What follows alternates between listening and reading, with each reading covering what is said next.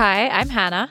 And I'm Lauren. Welcome back to the BioEats World Journal Club, where every Thursday we discuss breakthrough scientific research, the new opportunities it presents, and how to take it from paper to practice. And today, we're talking about arms races. But Lauren, this is a podcast about biology, not international relations. Oh, I haven't forgotten. In biology, an arms race is a helpful analogy to explain how two adversarial species co-evolve. And in this episode, we're discussing how humans and retroviruses like HIV co-evolve. But how is that an arms race? Think of it like this. Over the long course of evolution, viruses will evolve to get around host defenses. Then the host will evolve to block those new and improved viruses. And then the virus evolves and the host evolves, so on and so forth, forever, for all time. But there is a big discrepancy here in that viruses can evolve much faster than humans. So how do we keep up? How are we even still in this race at all? That's where the work of my guest, Harmeet Malik, at the Fred Hutchinson Cancer Research Center comes in. He studies this arms race between humans and HIV, and our conversation today covers his lab's recent work determining some surprising characteristics of human antiviral proteins that allows them to persevere in this evolutionary fight against viruses, and how this information can be used to develop new, possibly curative, treatments for HIV. My lab is very interested in the evolution of host-virus interactions. We are just witnessing an example of what happens when viruses break through our firewall. So we were very interested in looking backwards in evolution to understand how is it that our antiviral systems actually work so well, and what are the chinks in the armor that we can potentially use evolution as a guide to fill. Your work is focused on the evolution of antiviral proteins, proteins that are encoded in the host genome, hosts as in humans. So what are some of their mechanisms of protection? How do our proteins protect us from viruses? It turns out that they actually intercede with the virus at pretty much every stage of the viral life cycle. So the virus needs to first negotiate interactions with the receptor on the host cell surface. Then it needs to actually come into the cell, navigate through the cytoplasm, and in the case of retroviruses, eventually make its way to the nucleus where it'll get integrated. Then that integrated copy is actually used to make daughter viruses. And on the way out, also it interacts with a whole bunch of other antiviral proteins. So it's an entire gauntlet of antiviral mechanisms. And for the virus to be successful, even in infecting a single cell, it needs to successfully run this entire gauntlet. As far as the host is concerned, even though the viruses have this huge evolutionary advantage because they can evolve really rapidly, the hosts really only need to win one of these interactions in order to successfully impede the virus. Right. The host has a lot of different ways that they can block the virus from infection. There are antiviral mechanisms at every step, but the virus also has its tricks. One thing, COVID-19 and projects like NextStrain have really highlighted is how fast viruses can evolve. So can you give me a sense of how much faster a virus can evolve than a human can? Yes, it turns out actually coronaviruses like COVID are among the slowest evolving RNA viruses. So I don't think we're going to have to worry about updating that vaccine every year like we do with influenza, which evolves far more rapidly than coronaviruses. In terms of orders of magnitude, I would say a poliovirus or influenza evolves maybe 10 to the 4th times faster than the human genome. I should point out that we actually do have an immune mechanism that is a lot faster, which is the adaptive immune response, where you can interact with the virus and educate your immune system and basically evolve a much better version of, say, a T cell or an antibody response. But these are all events that are happening within specific blood cells in your lineage. So they're not changing your genome in any way or what you pass on to your children. The arms races we study are particularly mediated by the innate immune system. And these are much slower because they are essentially variants that were successfully passed on from generation to generation. So once you think about the fact that generation times in humans are on the order of 25 years, whereas on the viruses, it's on the order of 25 minutes, you can sort of see why there's a significant difference between these. I mean, that's just such an incredible discrepancy. But as you mentioned, humans have both what's called the innate immune system and the adaptive immune system. So the innate is what you're born with. It's what's been passed down to you through evolution. It is that long arc of the host and the virus co-evolving together, whereas the adaptive immune system is the immune response that we're having to COVID right now. This is what we're talking about when we talk about antibodies or T-cell responses. It's what happens at an individual level that fights off the infection. But that's not something you can pass down to your children. Like if I had COVID-19, I cannot pass immunity to my children. Yeah, so a super excellent point. The innate defense system, you can sort of think about these as the scouts that go out on a battlefield. It's not their job to completely kill the incoming armies. It's their job just to keep the armies at bay such that there is enough time for the adaptive immune system, which needs to educate itself upon encountering this virus. And it takes several days for it to mount a successful response. So in a way, the innate immune system is a diversified portfolio. If use the stock market analogy, where the adaptive immune system is you've got like a really hot tip and you're going after that because that's actually what dictates survival. Oh, that's really interesting. Your study is focused on one particular antiviral protein of the innate immune system, and that's called TRIM5 alpha. So what's the function of TRIM5 alpha?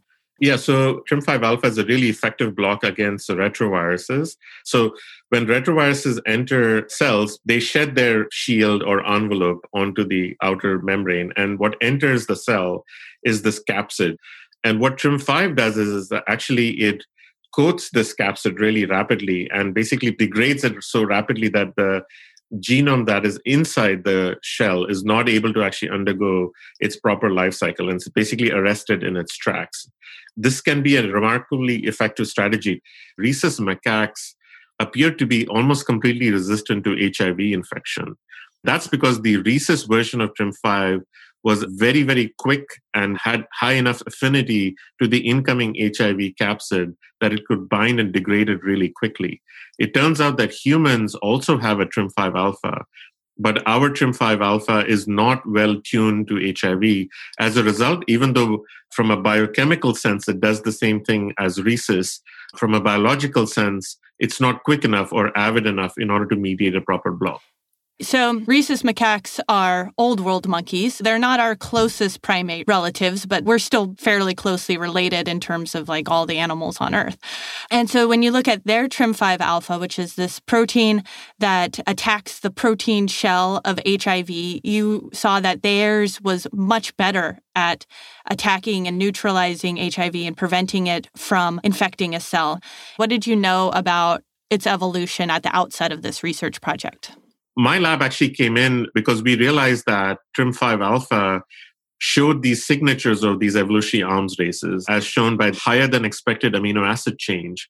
But just like in any kind of arms race that is mediated by binding affinity, in this case, TRIM5 alpha binding the HIV capsid, these changes were not randomly distributed over the surface of TRIM5 alpha. They were actually all focused on one particular domain of TRIM5 alpha that we refer to as the V1 loop or the variable 1 loop. And what we realized was that by simply swapping the V1 loop between rhesus and human TRIM5 alpha, we could confer nearly complete protection onto the human backbone, which was previously ineffective. And more remarkably, even a single amino acid mutation in the V1 loop from rhesus into human was able to confer biologically meaningful protection. So the reason that TRIM5 alpha from rhesus is so effective against HIV, whereas our version is not, is probably a matter of history. Rhesus TRIM5s acquired some sort of mutations because of their interaction with other pathogenic viruses that allowed them to tune their specificity such that they're now very good against HIV. Whereas human TRIM5 alpha, because of a completely different history of interactions, has a very different spectral tuning, which makes them quite ineffective against HIV. So since the split of our family tree, rhesus macaques have been exposed to a virus which drove them to eventually have HIV protection, whereas that virus was not part of our evolutionary history. And so we don't have those mutations, and so we're more prone to or sensitive to HIV infection. So now that we have this background on the innate immune system versus the adaptive immune system, this arms race between the host genome and the viral genome, Your study is focused on TRIM5 alpha, and particularly this V1 loop. So what is a question that you were setting out to address by studying this V1 loop, and how did you design your experiments to solve that question? What we were kind of struck by was that there is this incredible asymmetry between the virus on the one hand and TRIM5 alpha, which is, hardwired in your genome on the other hand. We wanted to understand what is the evolutionary trajectory of TRIM5 variants that allows it to potentially play this back and forth arms race with the virus, which is so rapidly evolving. Now, the problem is that when we are looking at TRIM5 variants, we are looking at variants that have already gone through mutation and selection, right? What we really lacked was an understanding of what is the potential of the version of human TRIM5 alpha that sits in our genome to be potentially effective. We already know that a single mutation can make it so much better. Now, is that single mutation really rare? Is that a very common mutation? But we don't have the ability to decouple mutation from selection. So what Jeanette Tentere, who's the postdoc in the lab who led all of this work, in collaboration with Michael Emmerman, they basically devised a very clever assay in which they could introduce all possible changes in the V1 loop of TRIM5 alpha and essentially in parallel assess all of them for their ability to resist infection by HIV. So we are now providing the role of the natural selection by doing this experiment in the lab. It's one thing to look at what evolution has done and comparing to all the different species of monkeys and all the different mammals and see how evolution has shaped the sequence that TRIM5 alpha has. But what you wanted to do here was to introduce every possible mutation. So changing every amino acid to every other possible amino acid to get the whole scope of not what evolution did provide, but what evolution could have provided if it hadn't been constrained in a particular way.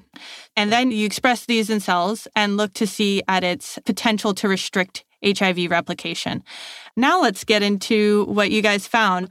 From this analysis of the single mutations of TRIM5 alpha's V1 region, what was the first surprising result that you saw? Yeah, so our paper had two big surprises. The first big surprise was when Jeanette looked into her profile of human TRIM5 alpha variants that were capable of resisting HIV-1, 55% of all possible single amino acid changes in the V1 loop were actually effective. This is like throwing darts on a dartboard.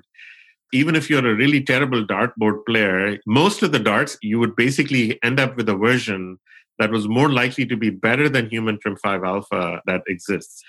Looking a little bit more deeply, this was happening was because of two arginine residues that are fixed in the human TRIM5 alpha sequence.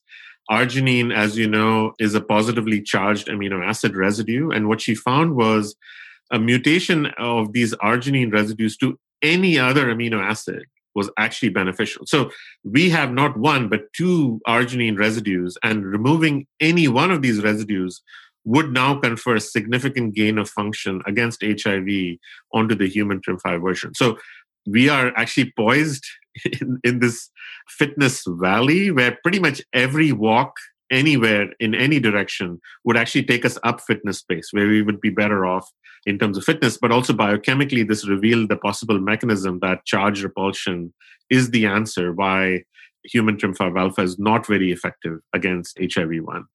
I think that result is so interesting because it's the exact opposite of what you were taught in Genetics 101. You learned that most mutations are bad, most mutations break things. At best, you can hope the change won't have an effect. But it is much, much, much, much easier to mess something up than it is to improve it. That's what happens with most enzymes, especially, in a super functional region like this. So the fact that this is the exact opposite, where almost any mutation makes it better, is so startling and surprising, and it is kind of baffling. No, you're absolutely right, Lauren. I think what's unique about this situation, though, is that we have a loop that is practically dedicated to the cause of interceding and recognizing viruses. And it has basically evolved enough flexibility over the years because it's basically dealing with these rapidly evolving retroviruses that it can, A, tolerate a lot more mutations, but also, B, mutations are more likely to be potentially beneficial rather than detrimental because of this locked in an arms race kind of scenario. Yeah, that leads me to my next question, which was, you did this huge mutational study to find out how easy it is to gain a mutation that makes TRIM5 better. But what about losing the ability? Is it equally easy to acquire a mutation in TRIM5 alpha that decreases its ability to recognize HIV, like make it even worse? Yes, this was our even bigger surprise, frankly, which is that, again, going back to this analogy of a fitness landscape where we have hills and valleys, where the valleys are where TRIM5 variants are really poor and the peaks where the TRIM5 variants are really good against a virus.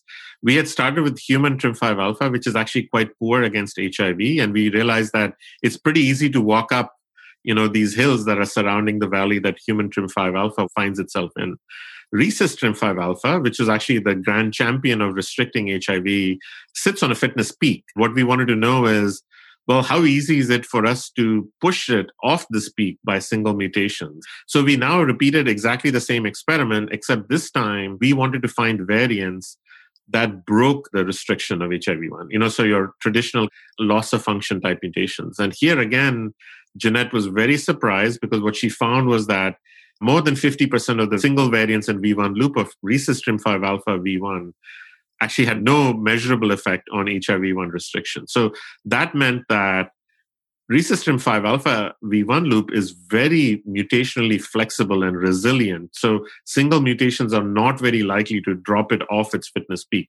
So, if you're a skiing person, the analogy to use is that it's not that Rhesus TRIM5 alpha is on these black diamond ski slopes where single steps take you down this precipice of fitness. It's more on these kind of flat plateaus where you can actually tolerate a lot of single mutations without significantly losing function. And that was actually a big surprise to us because our intuition was that these arms races are played out constantly in these black diamond-like scenarios where you have big gains of functions and also big losses of function. So putting the two things together, this meant that single mutations are very likely to gain function, but single mutations are not very likely to lose function. Right. That's like the best combination of characteristics. Like it's easy to get better, but it's hard to get worse. Exactly. Actually, my intuition before we did this experiment would have been to be the opposite in both respects. Not easy to get better, very, very rare. And also very easy to lose it because it's kind of like a little bit of a lock and key mechanism. Actually turns out it's easy to get better. There's not like a single feature of TRIM5 alpha that it's completely dependent on. There's many features that can accommodate these changes and still be functional. So now that we've discussed this arms race and how TRIM5 has evolved this incredible ability to be flexible and to really for mutations to have this high likelihood of improving their function and a low probability of mutations' impact being detrimental. My first question to kind of get into the bigger picture setting of this study is, so if it's so easy to increase TRIM5 alpha's ability to restrict HIV, why are humans stuck with this less optimal double arginine version? This is a great question, and I must confess we spent a lot of time thinking about this question because it's a little bit of a counterintuitive result. The short answer is we don't know the answer to that. We did test two possibilities. Possibility number one was that this double arginine was actually beneficial for some other retrovirus that we, previously encountered in the past, but are no longer encountering. But in short, we found no evidence for that. It still remains possible though, right? Because we're talking about an event that happened in the common ancestor of humans, chimpanzees, and gorillas. So this is one of those unfortunate hypotheses that you cannot completely falsify because we don't necessarily have all the data. We don't have all of the viruses that were around at that point. The second hypothesis, which is also completely feasible, is that TRIM5 alpha actually has two roles in innate immunity. It also, upon sensing retroviral capsids, actually turns on this NF-kappa B arm of the innate immune response. Now, that response is something that is also very good to have in the context of a pathogenic infection, but also not good to have as an overblown response because that could trigger an autoimmune response. So the second hypothesis we have is that perhaps the double arginines were a way for you to have enough of an antiviral protection, but essentially not enough of this over response that would lead to potential autoimmunity. Now, I personally don't actually find that as a very satisfying answer because, both of these have to do with avidity of interaction between TRIM5 and the capsid. But it is, again, one of those things that we cannot exclude. Yeah, so it could be that there was a retrovirus that's now gone extinct that influenced this, and that sequence has just stuck. And especially because HIV is only 200 years old, that we haven't had enough time to really evolve that sequence, especially given the long generation times for humans. But then there's this other idea as well that since TRIM5 is serving more than one role, those arginines might be acting as like a braking mechanism so that you don't get overactive TRIM5, which could lead to autoimmune activation. Exactly. Like the double arginines might be the best compromise solution between having an effective antiviral response and not having overactive immunity. Exactly.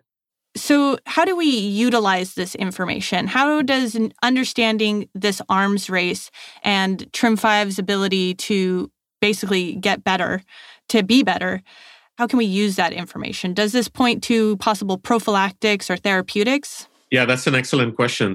There is one mechanism of reintroducing TRIM5 variants in the preclinical stages right now, in which people are taking hematopoietic stem cells and sort of repopulating stem cell niches of people who are already infected with HIV-1.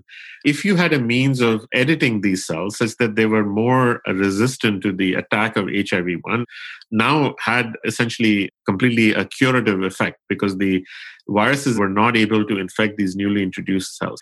One mechanism where that has already been done, although accidentally, was the famous Berlin patient that, happened to have undergone a stem cell transplant with a donor cell type that was deleted for the CCR5 gene, making all the stem cells of that recipient now resistant to the HIV.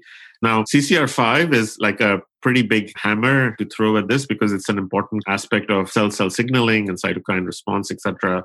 So the thought is that what if we could actually introduce TRIM5 variants or variants of these other antiviral genes into these stem cells. And if we had the ability to put 2 or 3 of these different variants of antiviral factors, each tuned to a slightly different specificity, suddenly you would basically have stem cells that are just as effective as a CCR5 deletion, or maybe even more effective. And you could even couple this with a CCR5 deletion to get like a much higher chance of a curative therapy. So I think what we are limited now on is like mechanisms of delivery of antiviral genes. And that's certainly an area of research that's potentially ripe. But what my lab is super interested in is, can we understand the grammar of these host virus interactions so that we come up with the very best solutions that will be effective without actually triggering an autoimmune response. Right. Since HIV infects your immune cells, you can seed basically a whole new set of immune cells by doing a bone marrow transplant with hematopoietic stem cells that have different mutations in them. So this was originally discovered, as you mentioned, in this famous Berlin patient whose HIV was cured by a specific mutation in the gene CCR5. But another way to have this response would be to load the stem cells up with these antiviral proteins like TRIM5 that are all tuned towards optimal function against HIV. So they don't have to worry about this evolutionary arms race and trying to work against all these other viruses. This is someone who already has HIV. This is someone that we want to try and cure. So we can give them the version of TRIM5 alpha that is most likely to be really effective against HIV. And so by combining that with some other antiviral restriction factors that are also attuned, putting those stem cells into an HIV positive person could be a curative treatment, because if you are able to now have your whole immune system with these resistant cells, there's nowhere for the virus to go, and it will basically die out in that person. That is the hope. But this gives us a really good chance to indulge kind of our basic sciences thinking and this evolutionary inspired thinking to potentially come up with a solution that might be a checkmate for the virus. We're not quite there yet, though. We just have the initial check right now. Well, great. So just to wrap up, what would you say the key take-home message of the article in our discussion today is? I think the key take-home of our paper is really the mutational resilience and the finding that unlike a traditional protein-protein interaction interface, in these host virus arms races, protein-protein interaction interfaces are both likely to be adaptive as well as likely to be much more mutationally resilient, which allows them to accommodate the types of changes and the pace of change that they need to accommodate to keep pace with the changing viruses that they're trying to combat. Right. If you can't beat them, be flexible. Exactly. Excellent. Harmeet, thank you so much for joining me today on Journal Club. I love discussing this research with you. Thank you, Lauren, for the opportunity. And that's it for Journal Club this week. If you enjoyed this episode, please subscribe, rate, and review wherever you listen to podcasts. And to learn more about how biology is technology, subscribe to our newsletter at a16z.com/newsletters.